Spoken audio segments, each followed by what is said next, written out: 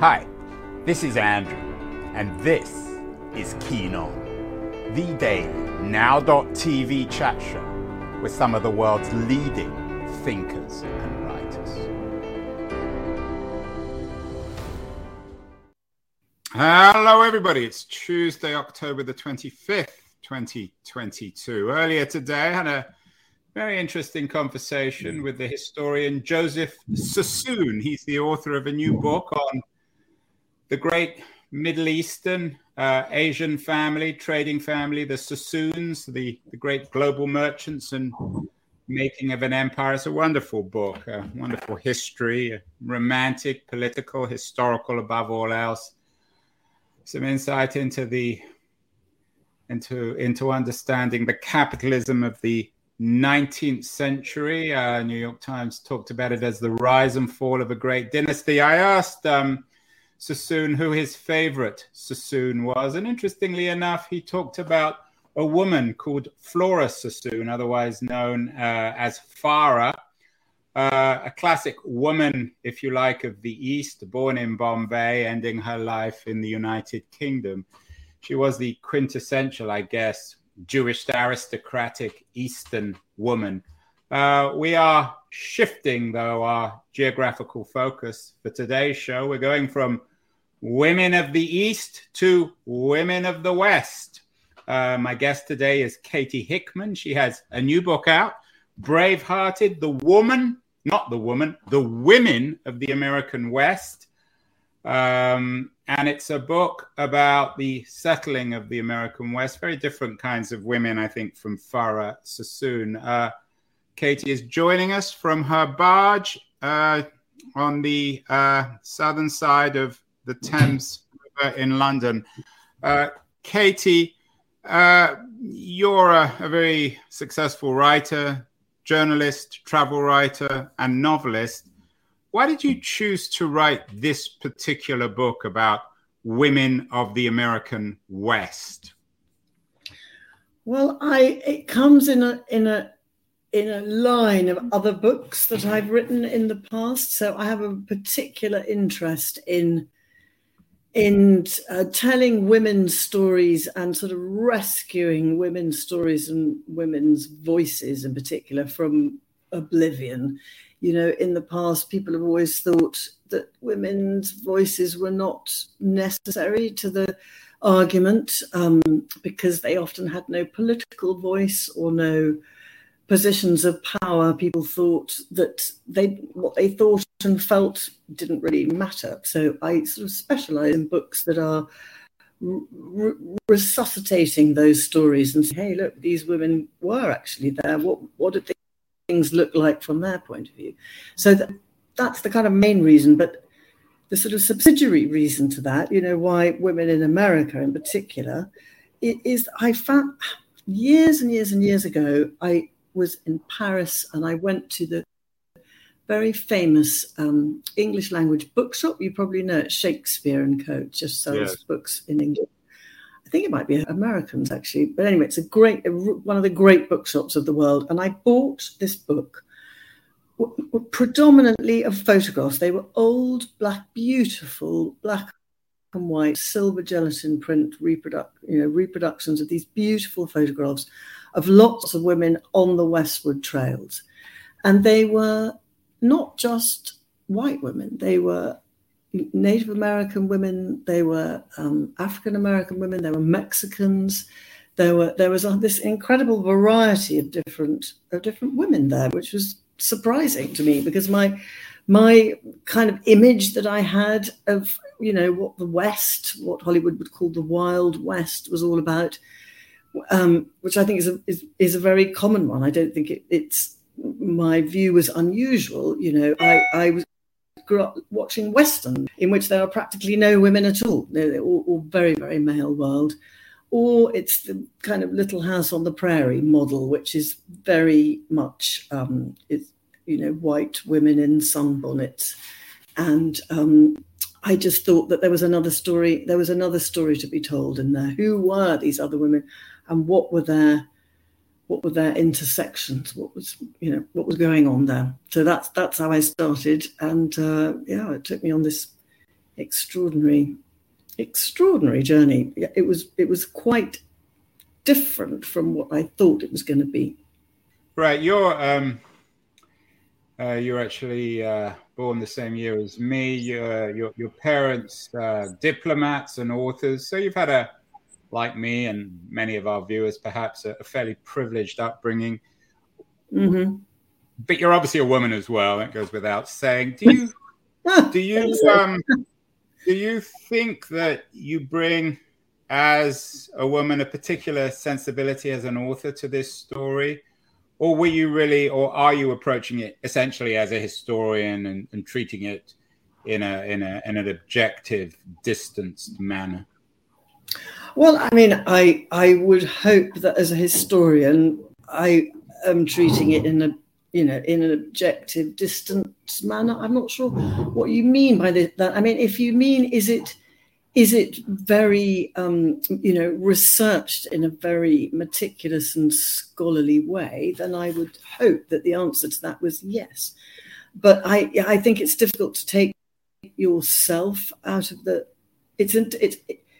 I'd be lying if I said that I could take myself entirely out of the picture, because of course we all come to it with our individual identities and our what's happened to us in the we are the people who we are, so that is what gives it a kind of flavor. I mean, I did say in my introduction in this book that this book was very,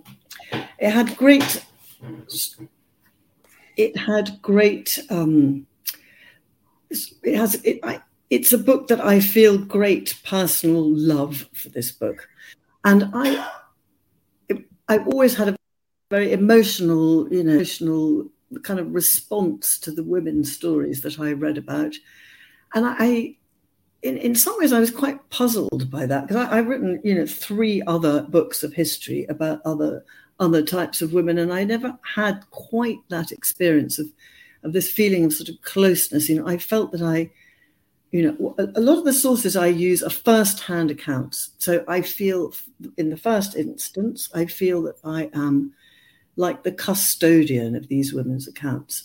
So I need to be able to allow them to tell their stories. A lot of them wrote narratives. It's incredibly well documented, very, very, very well documented. Right. The book has been wonderfully reviewed so far, and it has. A couple of the reviews, and congratulations on that. Some of the reviewers have suggested that you bring a particular sensibility as a novelist. Many of our viewers will be familiar with a couple of your wonderful novels, The Pindar Diamond and The Avery Gate, again, sort of female-centric novels. Do you feel that, I mean, on the one hand, you're obviously a historian, but you're bringing a novelistic sensibility and craft to this story? Yeah, I mean, that's a great question, and the answer to that is yes. I mean, what I have learned in the many years that I spent being a novelist is I learned how to tell a story. And I think that so often history books, even when they are really excellent ones, perhaps lack a sense of narrative. I know in my research, you read half a book and you think, why do I need to go on? There is nothing kind of pulling you through. So I absolutely, definitely use a kind of novelist's skill, not insofar as I make things up. I don't make things up. Everything in the book is, true and meticulously sourced. But I do think all the time that I thought about what the experience of my readers would be like, and what were going to be the things that were going to keep them turning the pages. And, characters in the book, possibly not really like characters in a novel, but I like to delve into the stories of some individual women in quite detail and give a lot of detail about their lives and what they were like, and give them their own dialogue, because often they wrote things for themselves. And I think that is part of what a good storyteller does. Sassoon does the same. It's a very different kind of book, but he gives a chapter in his book to Farah Sassoon. Before we get to some of these characters, because they define the book, Katie, what exactly, and I'm talking to you from San Francisco, that's clearly in the American West, but how would you define the American West, and what years do you focus on in the book? Okay, well, I started in 1836, which was before the big westward emigrations began, for a particular reason, because that was the year in which the first two white women, two Presbyterian missionaries, made the overland journey from the Missouri River, which in the 1830s was considered to be, the frontier, effectively, all the way over to Oregon, so the very far Pacific Northwest, which in those days was not part of the States. It was like a foreign country. They had to take passports with them. So I started in that year because before it had been, that overland journey was considered to be impossible for a woman to undertake. It was too tough. It was 6 months or more traveling on horses across the Rocky Mountains, across deserts. It was a really tough trip, and nobody thought a woman could do it. Obviously, Native American women did it, but no one thought, no white woman had ever attempted it. They did in 1836, and they survived. And then 2 years after that, another 4 missionary women did the same journey, and they also survived. So the stories that this was now, that this was possible, began to filter back east and open the doors for other people.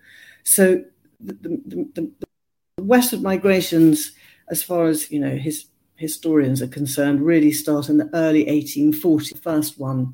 The first civilian family to try that journey was in 1840, and then the numbers gradually increased from that point.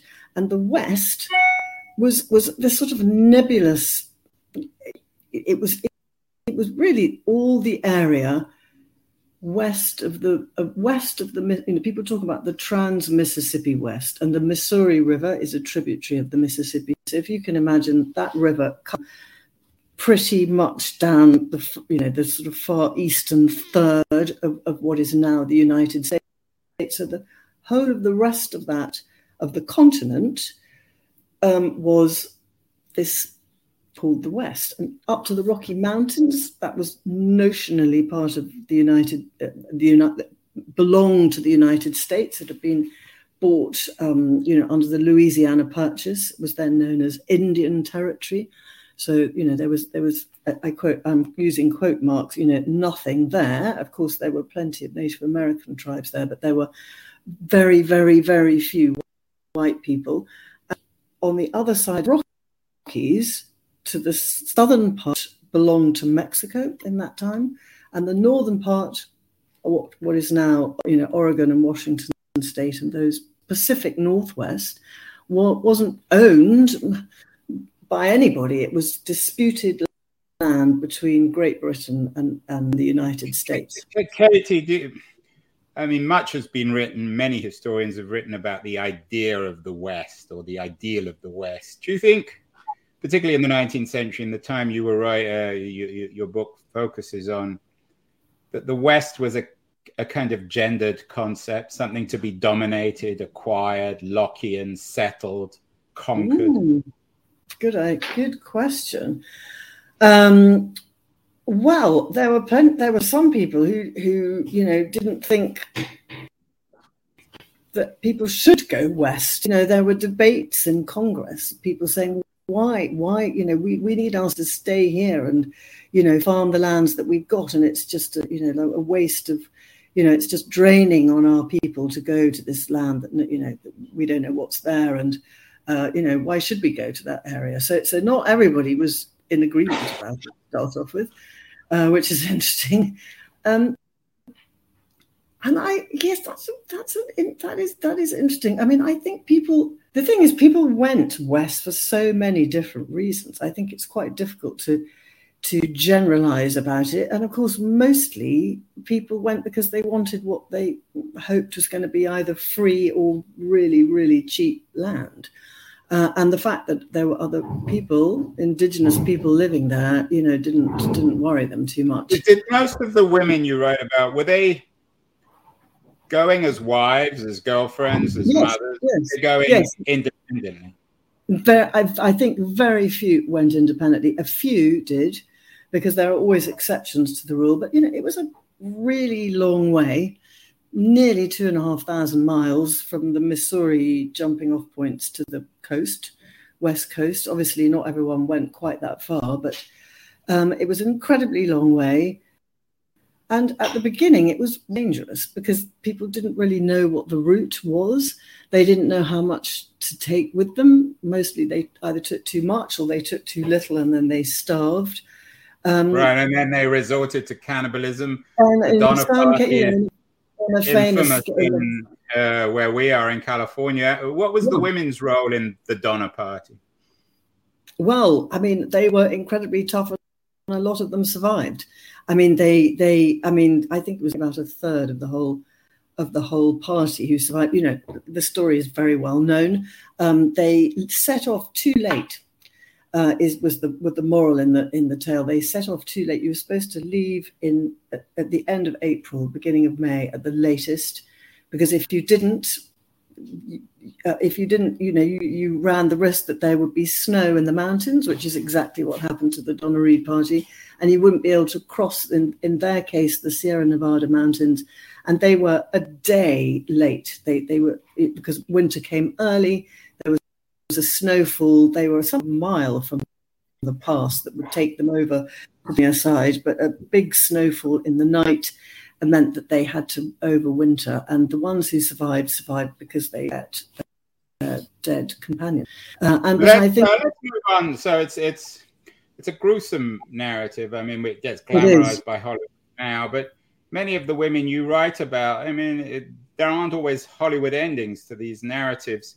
Talk to me about some of these women. Olive Oakman.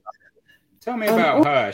Olive Oakman is a sort of ambiguous figure. I mean, you can see, there's a young woman with a very heavily, with facial tattoos on the lower part of her face. And in fact, she also had tattoos on her upper arms, and the dress that in the photograph.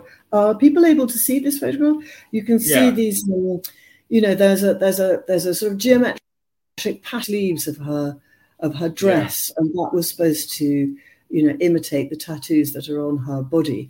And she, just to give a very précis account of it, a young white American woman. Her family were Brewsterites, taking an alternative route to California, which is down south through what is now Arizona.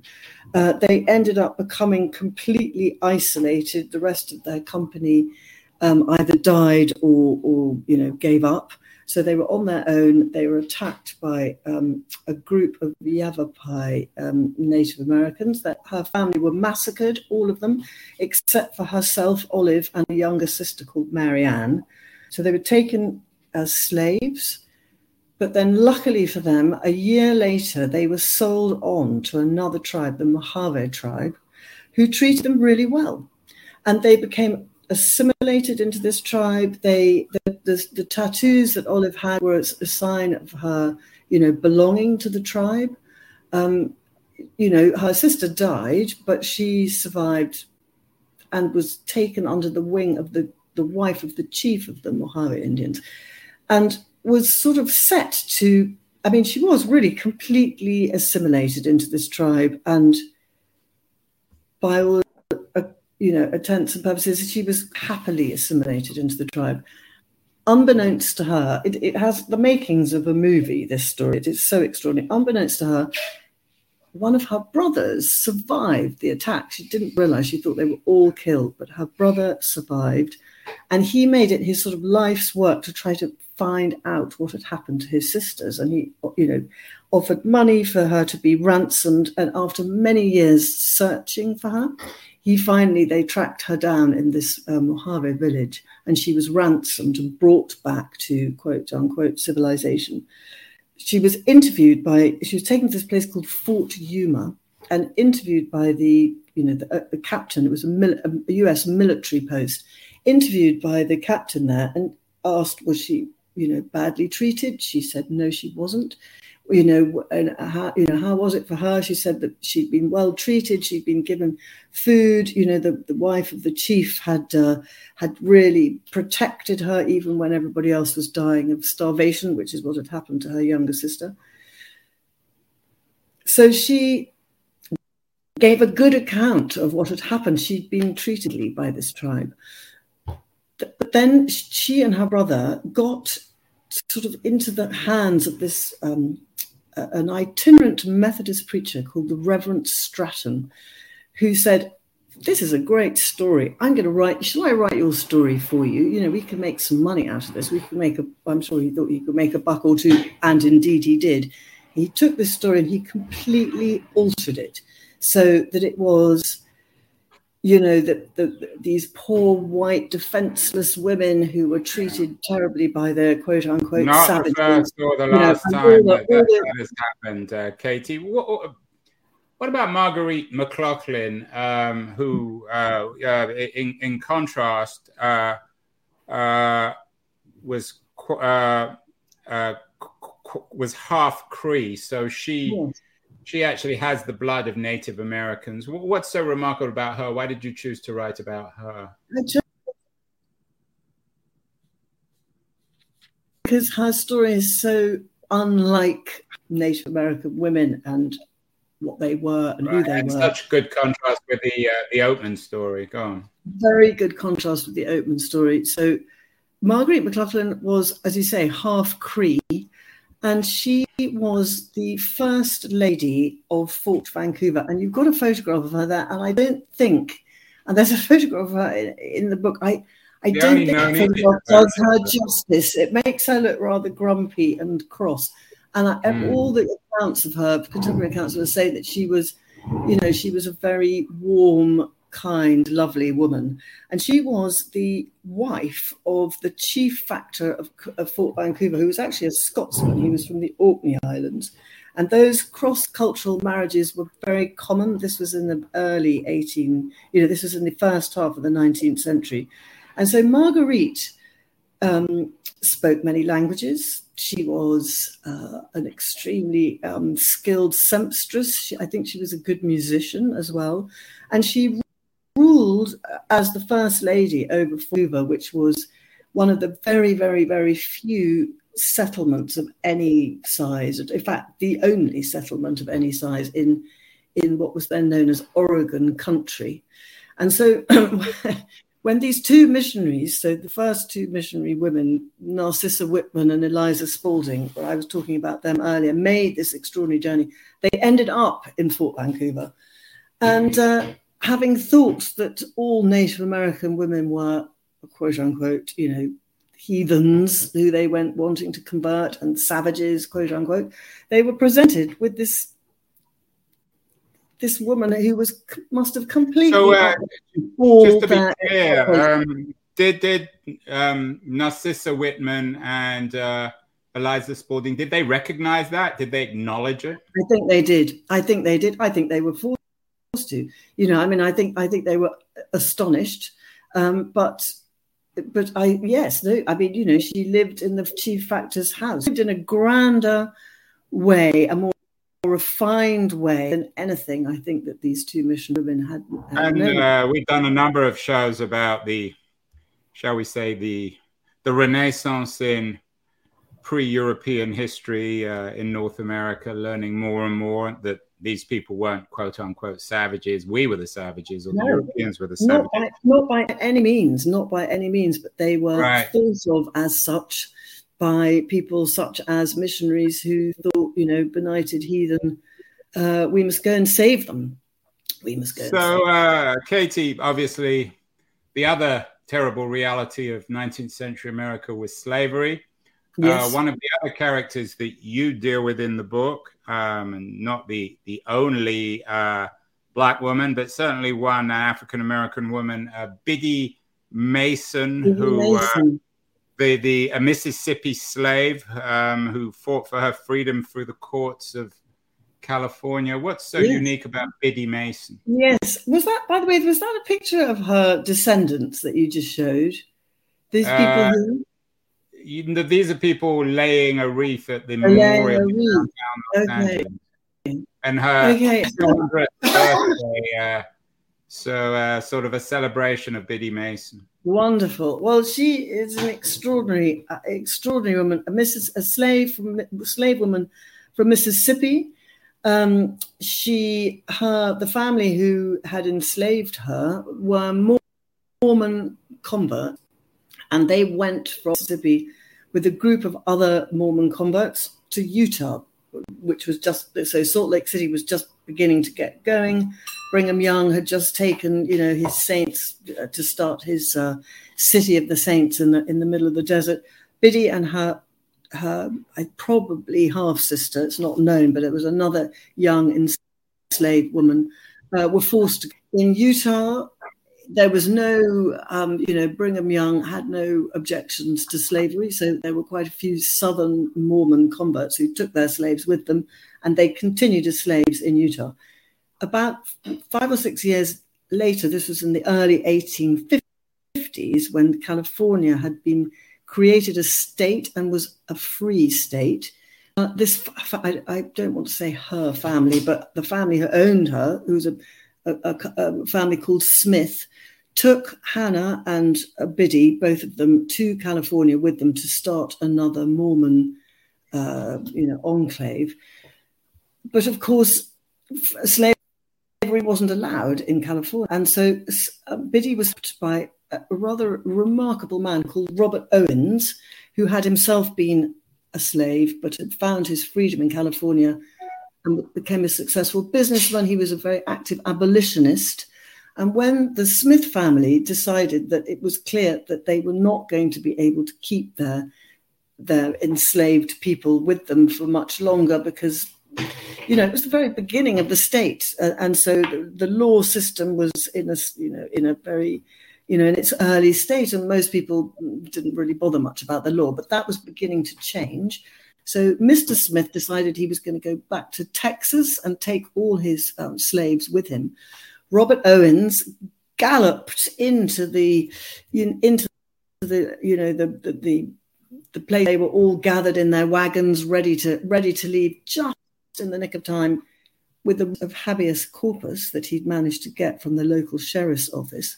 And so Biddy was taken with her children, of which she had at least 5, to the local jail for her own protection until there could be a law case. The Smiths tried everything to stop this happening. And the last thing that they did was to bribe the women's lawyer. Robert Owens had found a lawyer for them, and the Smiths bribed the lawyer with $100, which was a really large amount of money. And the lawyer said, "Okay, I'm out of here. I'm not going to represent you." So lost, because no person could give testimony against a white person in a court of law, even in California as a free state. But the judge, who was a wonderful man called Judge Hayes, Benjamin Hayes, said, "Okay, well, I can't try this case in court, but I can listen to your story in my private chambers."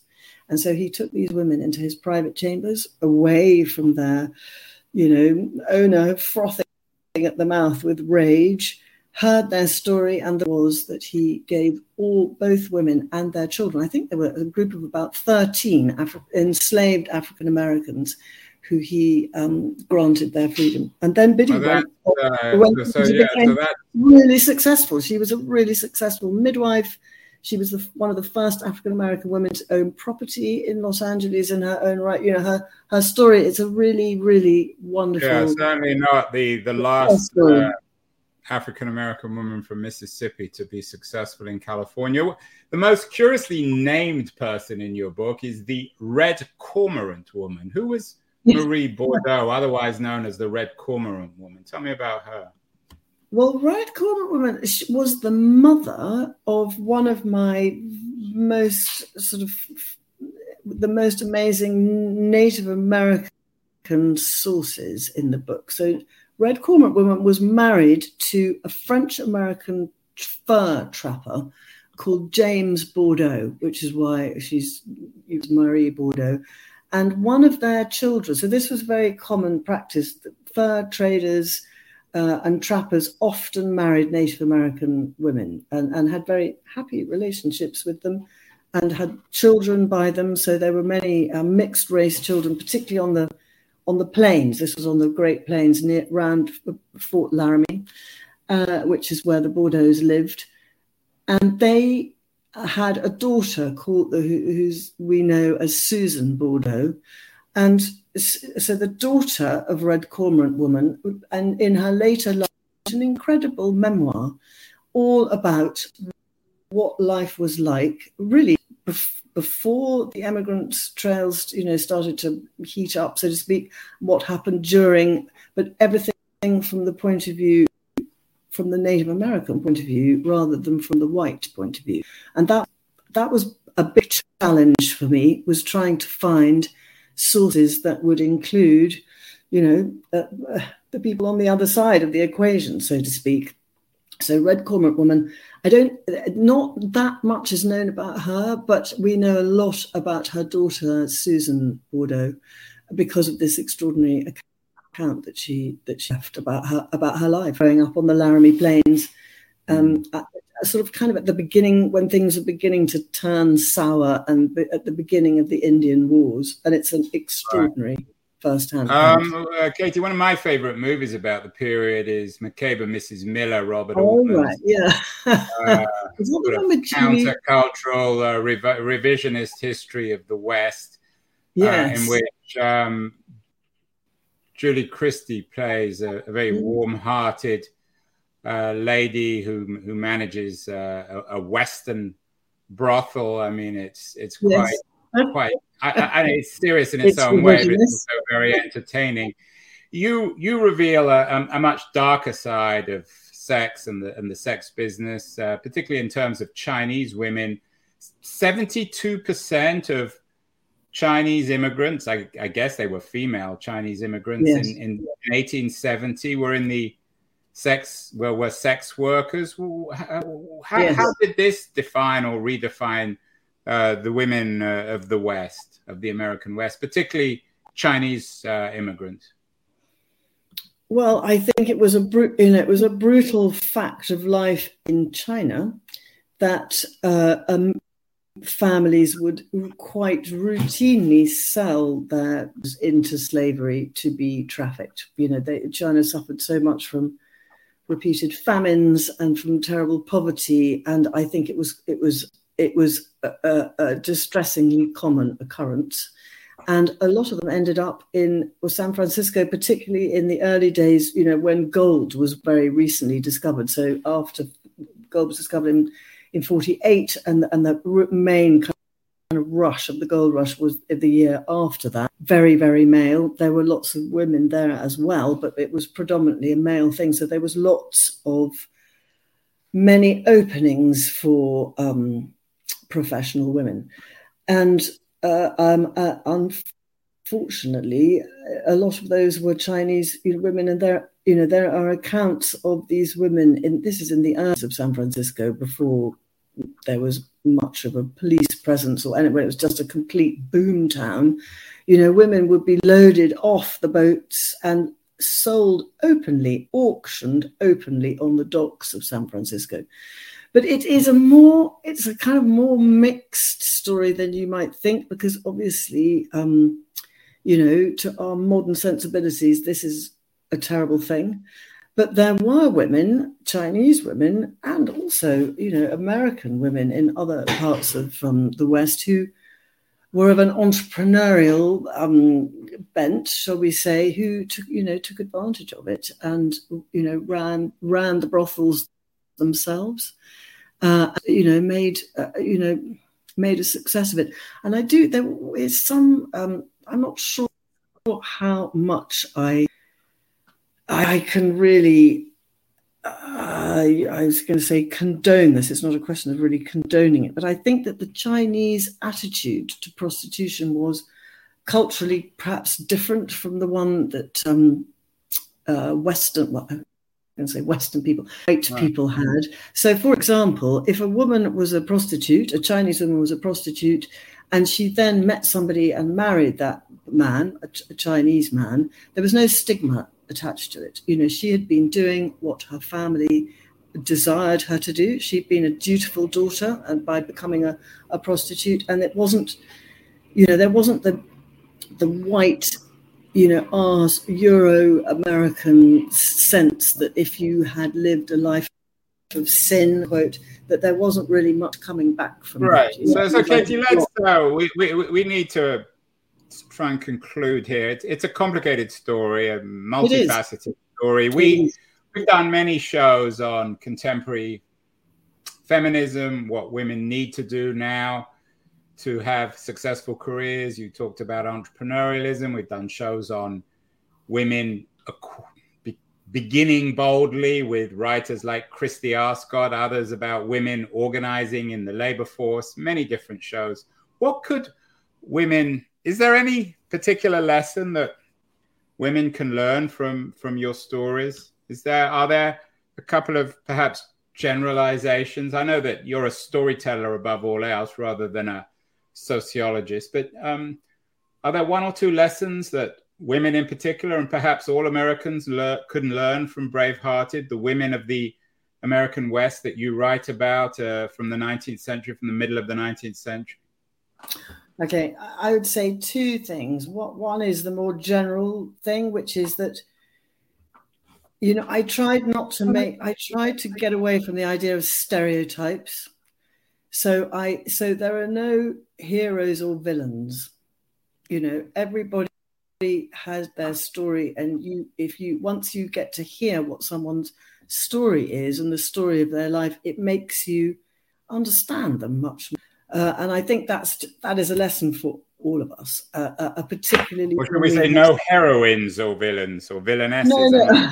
I'm not sure there's such a word as villainess. No heroines or villains. No heroines or villains. There are a few male villains in there, I have to say, but you know, it's not about pointing a finger at anybody. I was more interested in seeing, you know, how these stories played out. I think stereotypes are really dangerous because then we can demonize people, and you know, it happens in all, but your country and mine. You know, immigrants coming over.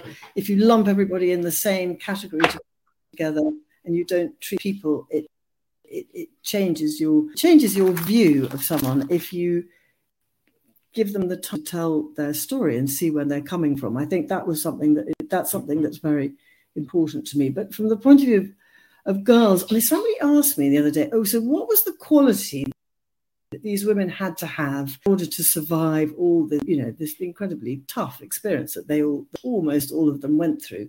And it's not so much that it was the people with a particular quality who survived. It was the fact that when all this stuff was thrown at them, they found resources within themselves that perhaps they didn't know were there. So I think people and girls, perhaps young women especially, are more resilient than they think they are. That would be my message. I think it's amazing what you can. It's amazing what you can live through. You were going to say more resilient than men, which probably is true. No. I'm not going to make comparisons. Comparisons. No, you're not. I'm making comparisons, so I'm allowed to. Are you? Well, I'm allowed to do whatever I like. Katie Hickman, congratulations on Bravehearted, the Women of the American West. It's a wonderful read, wonderful story told by one of the world's leading storytellers. So congratulations on the book. It's just out. I think it'll be a bestseller like so many of your other books. What else are you reading these days, Katie? What other books would you recommend our viewers and listeners? Oh, do you know what? I knew you were going to ask me this. And the thing that I read that I enjoyed the most recently is actually quite an old book. And I bet you know it. It's called True Grit. True Grit by Charles Porches, which has a kind of Western theme, although actually it's set in Texas, isn't it? But it has this extraordinary character, the 12-year-old Mattie, which she called Mattie Ross, who goes after the man who killed her husband, and links up with a couple of old reprobates. But now there is a young woman. That is, I mean, I know she's a character, but honestly, she could so easily have been one of the real life women who I write about. just undeterred, just keeping going, no matter what was thrown at her. It's a great movie as well. I saw the movie first, actually, before I read the book, but the book is just completely great. I really recommend that. Excellent.